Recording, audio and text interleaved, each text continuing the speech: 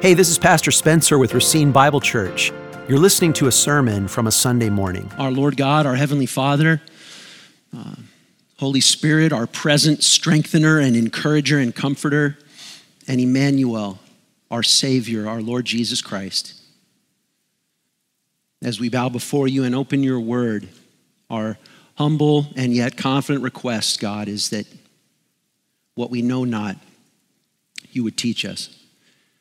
And what we have not, you would give us. And what we are not, you would make us for your glory and our good. Amen. Amen. Wonderful to worship the Lord Jesus together and to hear that marvelous testimony from Chase, God's work in his life. As we open God's word today in James chapter 3 and a couple of selected scriptures, I want to talk to you about the Christian's superpower. I will leave it up to you and your friends to split a plate of nachos and discuss what superpower you would rather have, super speed or super strength or invisibility. I'm not talking about any of those today. I'm talking about the Christian's superpower, which James chapter 3 says is meekness. Kind of a strange superpower, but then again, God sending a little baby to be born in a manger is kind of a strange way to save the world. If you don't think that meekness is a superpower, this is probably evidence that your thinking in this area is more worldly than godly. Because the Bible says repeatedly that when we become like Christ, it's our humility and our meekness that shows our might and our strength. James chapter 3, beginning in verse 13, asks the question, who is wise and understanding among you? By his good conduct, let him show his works in the meekness of wisdom. But if you have bitter jealousy and selfish ambition in your hearts, do not boast and be false to the truth. This is not the wisdom that comes down from above, but it is earthly, unspiritual, demonic. For where jealousy and selfish ambition exist, there will be disorder in every vile practice. But the wisdom from above is first pure, then peaceable, gentle, open to reason, full of mercy and good fruits, impartial and sincere. And a harvest of righteousness is sown in peace by those who make peace. What is meekness? A definition of meekness would be an inner disposition of humble gentleness, an inner disposition of gentleness that keeps you from exploding out in selfishness, self-assertiveness, and anger. Instead of brashly asserting yourself in selfish anger, if you're meek, you're humble, you're patient, and you're pretty easy to be around. Maybe we could define meekness, which shows up in verse 13, by its contrast in verse 14 that says bitter jealousy and selfish ambition. One Christian says meekness is the quality of heart from which alone grow all the sweet fruits of Christian wisdom. And I think that's what James 3, 13 to 18 is saying, is that meekness is that quality of heart from which grow the sweet fruits of Christian wisdom. It's what makes Christians super and powerfully different than the world around us. If we're going to define meekness, let's also take a minute and talk about what meekness is not.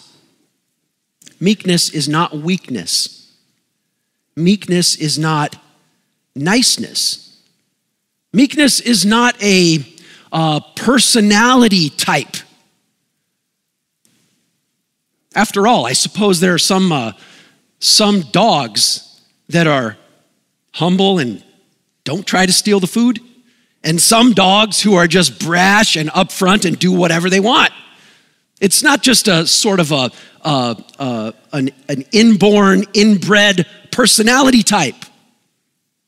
Both big personalities who are loud and funny, or big personalities like some of you who are loud and think you're funny, or meek, kind of quiet personalities that are more reserved. Both of those personalities could actually be meek, because it's not just a personality type.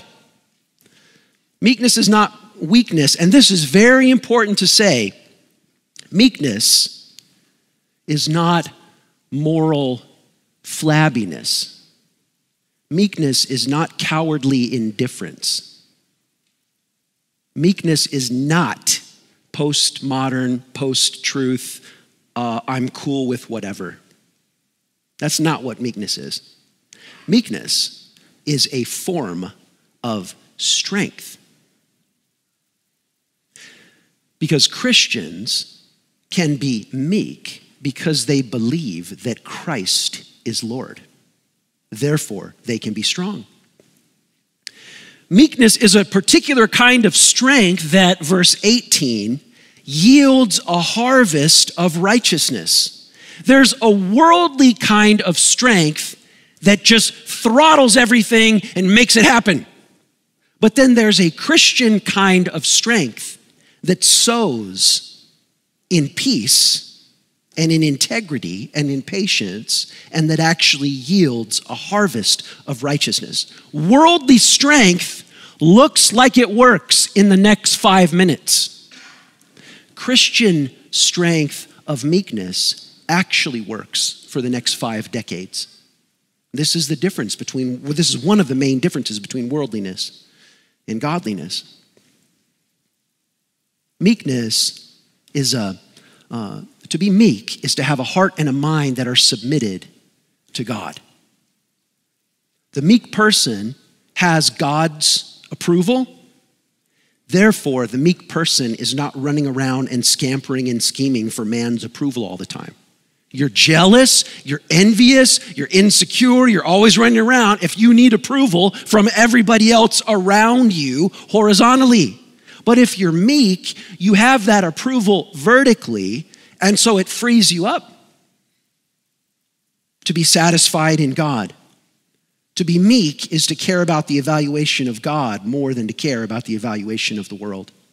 And so you don't have to have this selfish, vainglorious ambition. And so I want to talk to you this morning about meekness. It'll relate to the theme of Christmas and who Jesus Christ is. But I want to just talk about meekness and self, meekness and others, and then meekness and Jesus. First, meekness and self. According to verse 14, the opposite of meekness is selfish ambition. It's bitter envy. Envy says, I want to be better than everyone else. And selfish ambition says, I want everyone else to notice me all the time. But meekness is a completely different understanding of self. We'll go to 2 places for this. The first place I want to go is Matthew 5, verses 1 through 9. The Beatitudes. As we celebrate the birth of the Lord Jesus and we celebrate the identity of the Lord Jesus, as we read the Beatitudes, you can't help but thinking, well, as I read Matthew 5, 1 through 9, this doesn't describe my personality yet. And also, as you read Matthew 5, 1 through 9, it describes our Savior. And he opened his mouth, and he taught them, saying, Blessed are the poor in spirit, for theirs is the kingdom of heaven. Blessed are those who mourn, for they shall be comforted. Blessed are the meek, for they shall inherit the earth. Blessed are those who hunger and thirst for righteousness, for they shall be satisfied. Blessed are the merciful, for they shall receive mercy. Blessed are the pure in heart, for they shall see God. Blessed are the peacemakers, for they shall be called the sons of God. He goes on to talk about persecution in verses 10 and 11. Verse 3 says that the superpower of meekness, verse 5. Verse 5 says that the superpower of meekness is so powerful that it enables one to inherit the whole earth.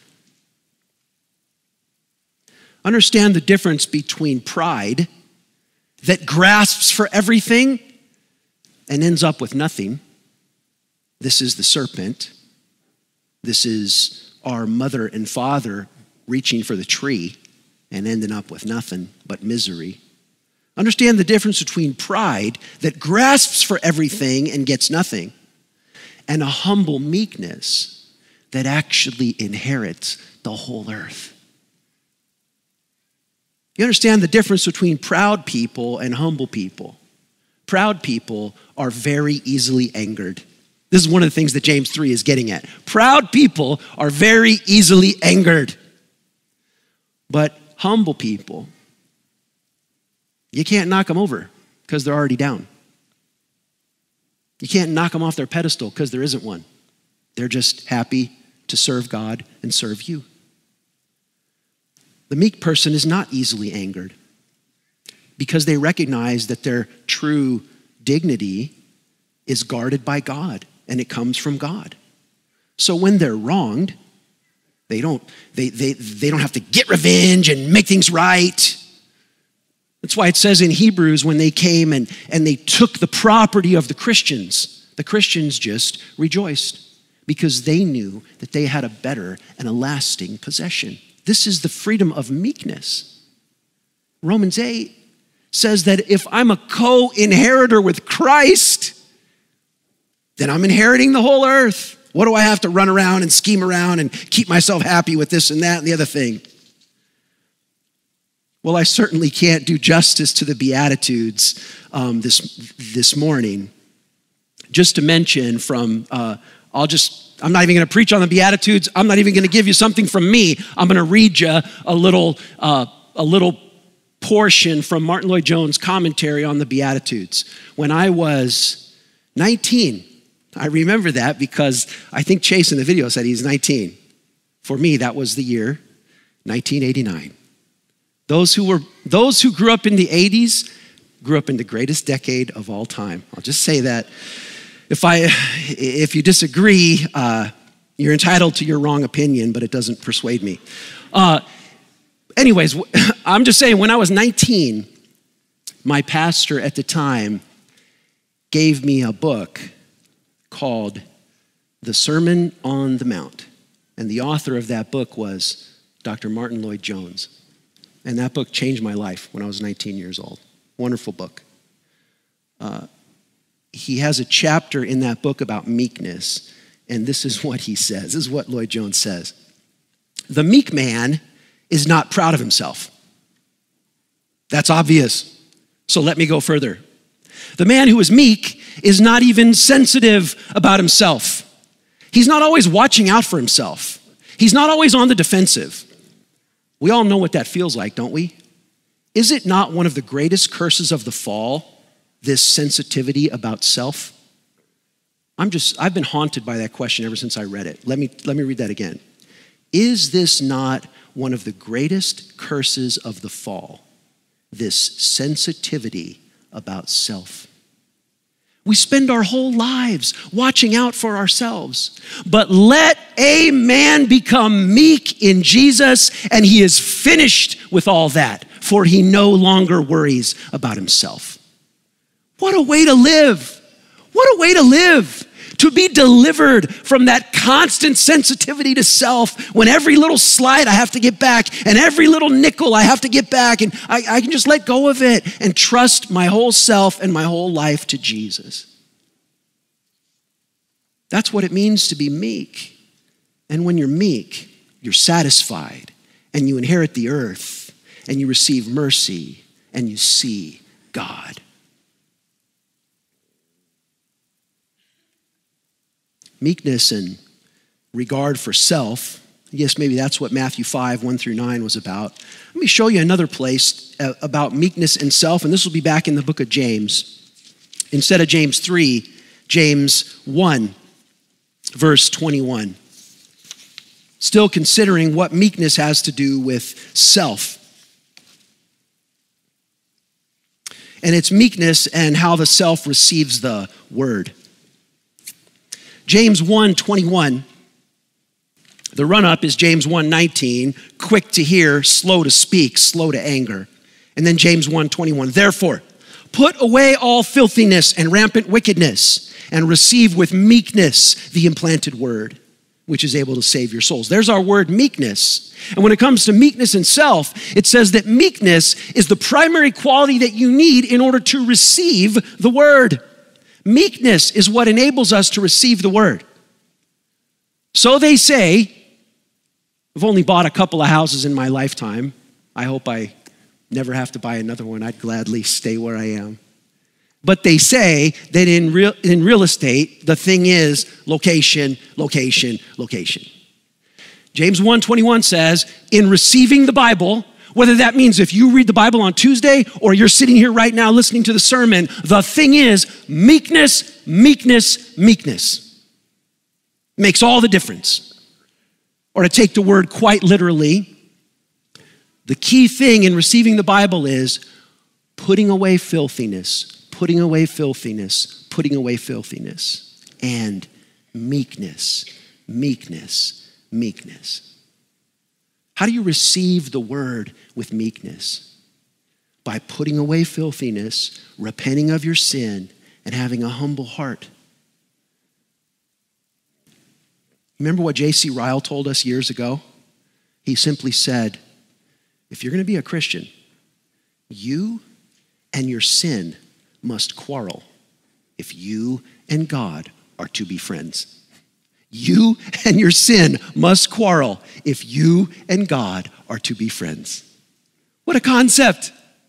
You have to take in hand an argument against old you if you and Christ are going to be together. You have to have an argument with yourself, and you have to become meek, and you have to become a person who puts away the old self. The way you unthinkingly get angry, the way you refuse to listen, the way you make excuses for yourself, you have to put that away. It means the opposite of a proud, stubborn, defensive heart. So let me ask you, when it comes time to open the Bible, whether that's here on a Sunday while you're here in church, or whether you're listening to a sermon in your earbuds, or whether you're reading the Bible in your own kitchen table, do you take James 1:21 seriously and say, as you open the Bible, say, Spirit of God, make me meek.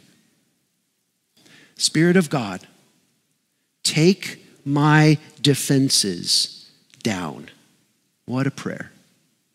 To authentically mean that. Spirit of God, take my defenses down. When you come to receive a sermon, when you come to receive the word of God, do you consciously say, I am not sitting before the word of God to validate how all right I already am. I'm here to receive with meekness the word that must transform me. How have you received the word in 2020?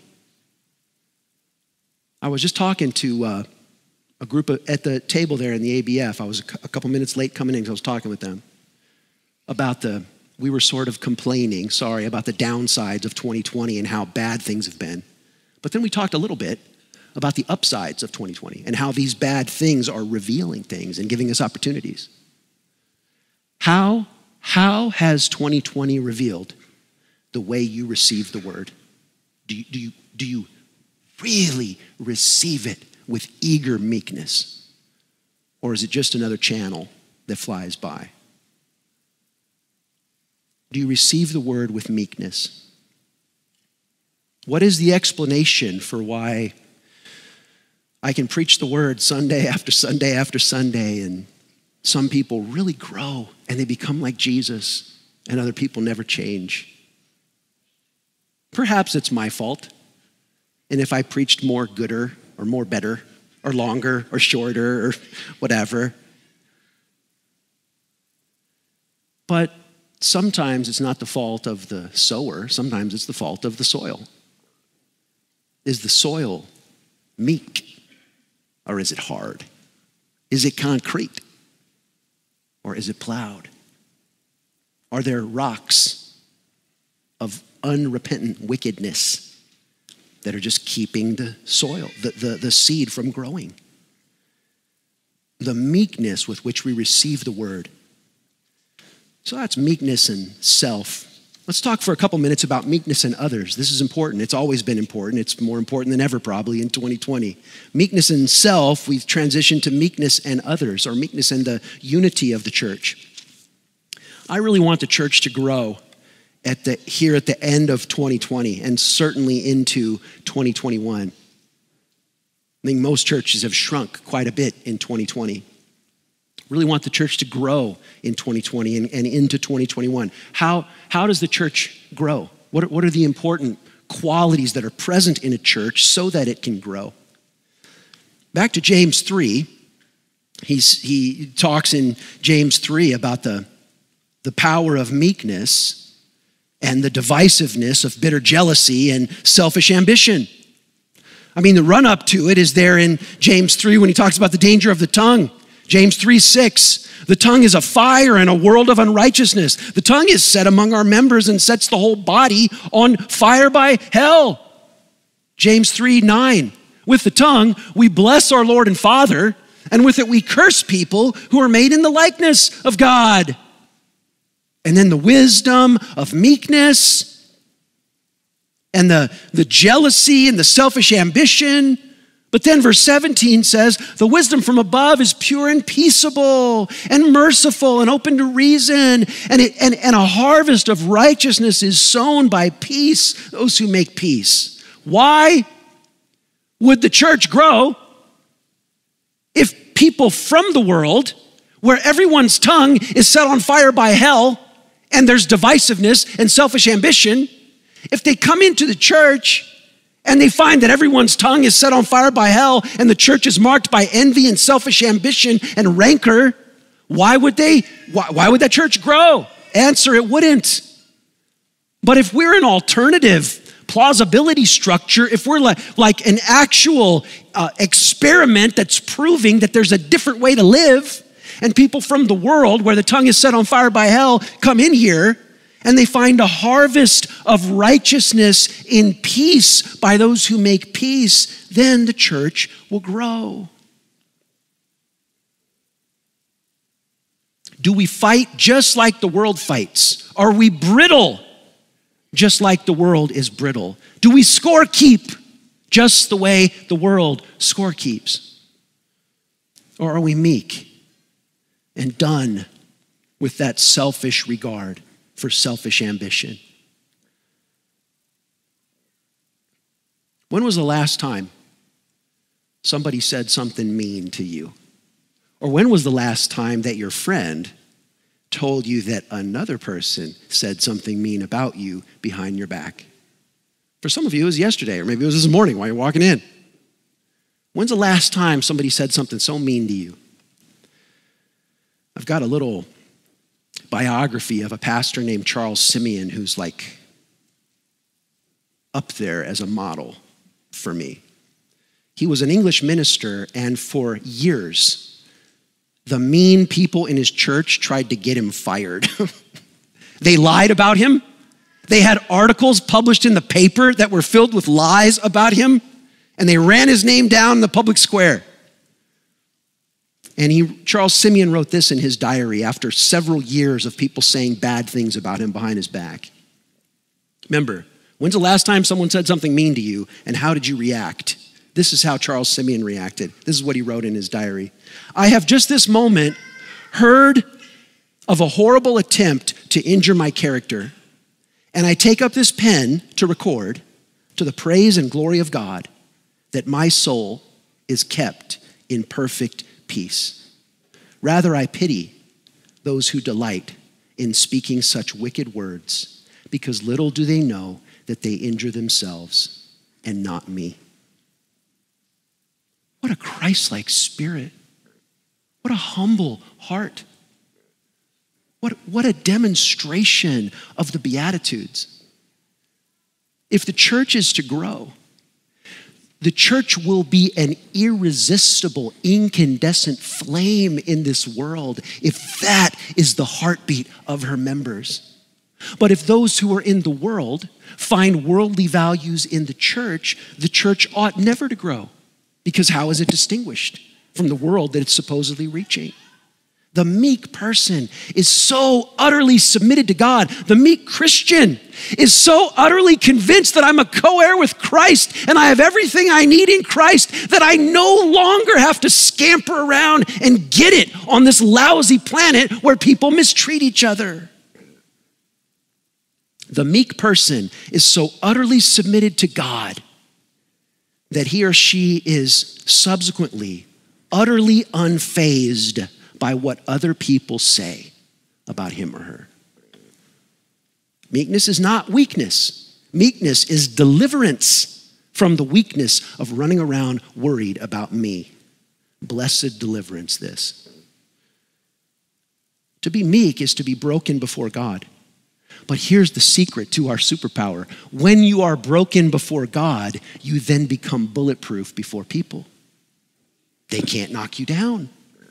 When you are secure in God, then you are no longer shattered by every opinion of the world. The church has to manifest this kind of meekness. The life of the church is described so wonderfully in Ephesians 4, 1-3. Walk in a manner worthy of the calling with which you've been called, church, with all humility, with all gentleness, with all patience, bearing with one another in love, eager to maintain the unity of the Spirit in the bond of peace. Ephesians 4, 1-3 describes a church that will grow here at the end of 2020 and on into 2021. Because in the world, people are big and God is small. And when people are big and God is small, then everything that happens in the world means everything to us. But when God is big and people are in their proper perspective, then people's opinion about me and people's reaction to me and the next worldly report about what's happening in the world is relatively small compared to the size at which God looms in my spiritual attention. And I am most aware of who God is and what God is doing and what God has said about me, so I'm less concerned to run around like a little flibbertigibbet about this news story or this person's opinion or that. Think of a tree. Think of a tree growing really high and tall above the ground, but the tree has almost no roots under the ground. People are big, worldly opinions are big. That really tall tree with really shallow roots, when the wind blows, when someone says something mean about you, or when the next freak out news story happens, the wind blows and that tree is going to topple down because the only thing about it is what everyone sees and what everyone says. But if God is big and the roots below the ground are really deep and really strong, then no matter what blows around in the world, that tree will stay fruitful. To be meek is to have a firm root system underground. So what God says about me, what God reveals about me, that's what matters. That's what makes me who I am. Meekness and others. And just a word about meekness and helping others. Won't turn back there, but in Numbers 12, it says that Moses was the meekest person on the earth. And then in Exodus chapter 18, I don't know if you remember this story or not. In Exodus chapter 18, like hundreds and hundreds of people are waiting to get help from Moses. And Moses' father-in-law Jethro says, you have to divide up the people and appoint like basically an elder board so that more people can help take care of all these people. Exodus 18 shows us that Moses was the kind of guy that when he retired, you couldn't replace him with one more guy. Moses was literally the kind of guy that when he retired, it took 70 guys to replace him. Why is that? That is because Moses was meek. This quality of meekness, beloved, you know this is true. The quality of meekness draws people toward you. When you need help, who do you think of to go for help? Some proud person who doesn't care? Or some meek person who is like Jesus? Meekness draws people to you. It's a bit counterintuitive, church, and I just put this out there for you to think about because there's always a danger that the church is going to become more like the world, and we're going to define our superpowers in worldly terms, and we ought not. So it's a bit counterintuitive. When we really want help, in a worldly way, we think, oh, I have to go to the strong, blunt, harsh, strong natural leader. But in the kingdom of God, what if you get the best help from the most humble, meek person that there is?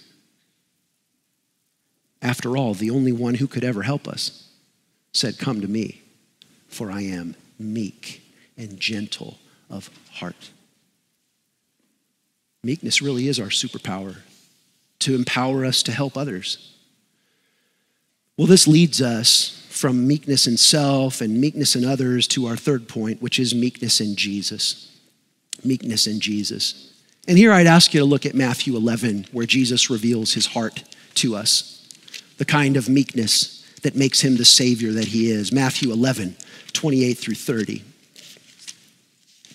James 3 says that the meekness of wisdom comes from above. The meekness of wisdom comes from above. Jesus Christ, about whom we read in every page of the Gospels, Jesus Christ, about whom we read in every page of our Advent booklet, Jesus Christ, of whom we sang in every song here in this service, Jesus is the supreme embodiment of the meekness of wisdom. And just as James 3:18 says that a harvest of righteousness is reaped and brought forth by those who sow in the meekness of wisdom, so Jesus came from the heavens down to the earth to be sown into the ground in his death. And he has reaped a harvest of resurrection righteousness in all of us, the redeemed. Jesus is the wisdom that comes from above. And here in Matthew 11, verses 28 through 30, Jesus says, "Come to me, all you who labor and are heavy laden, and I will give you rest. Take my yoke upon you and learn from me, for I am gentle and lowly in heart." That's the same root word from our word in James 3 of meekness. I am gentle and lowly in heart, and you will find rest for your souls. For my yoke is easy and my burden is light. And I get this point out of Dane Ortland's excellent little book, Gentle and Lowly, The Heart of Christ for Sinners and Sufferers. I think Dan told me he went through it with the youth staff, so I think a lot of you maybe have already read that book. If you haven't, it'd be a good book to give and get at Christmas. Wonderful little book. But in that book, actually in the first chapter of that book, the author, Dane Ortland, says there are 89 chapters in the Gospels, Matthew, Mark, Luke, and John. And in those 89 chapters, we read so much about Jesus' teaching. We read so much about Jesus' miracles. We read so much about Jesus fulfilling the Old Testament. We read so much about Jesus' death on the cross and his resurrection. But in all 89 chapters of the Gospels, there's only one place where we can read about the innermost heart of Jesus. And it's this place. This is the only place where Jesus pulls back the curtain and shows us, and Jesus says, "This is my heart." This is the only place where he uses that language. And when Jesus says that, he says, "I am meek and lowly in heart, and you will find rest for your souls, for my yoke is easy and my burden is light. Dane Ortland says, meek, humble, gentle. Jesus is not trigger happy.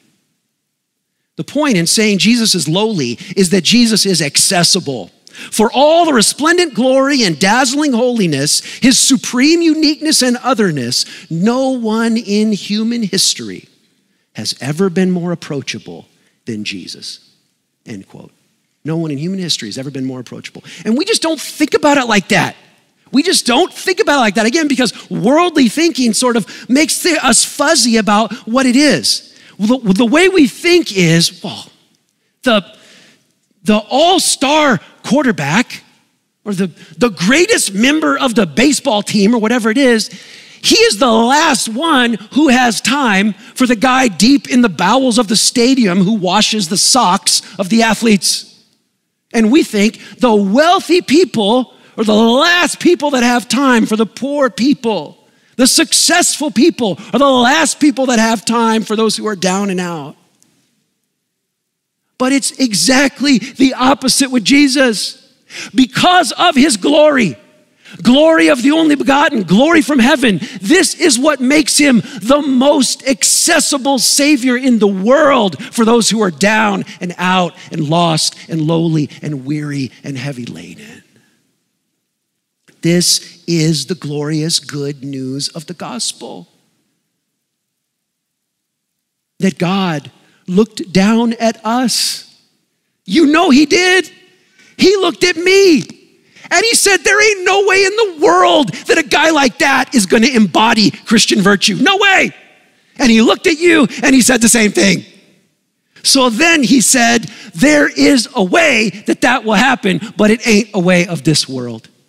It's not the way of them climbing up some ladder of virtue by doing this and that and the other thing. The only way is that I will send my only son to do what Spencer could never do, what you could never do. And my son will do it for you. And then my son will take your failures on himself, your sins on himself, and die for you and rise again. This is the glorious good news of the gospel. The wonder of wonders is that God would send a humble, meek Savior to die for proud, rebellious sinners, and yet he did. Let the church rejoice. Let the church believe. And let the church come to this meek and gentle and lowly Savior. And then, as the church gets inside of his heart, watch how the church grows when the world looks in and sees that we have a superpower that the world never imagined anything about. Let's pray.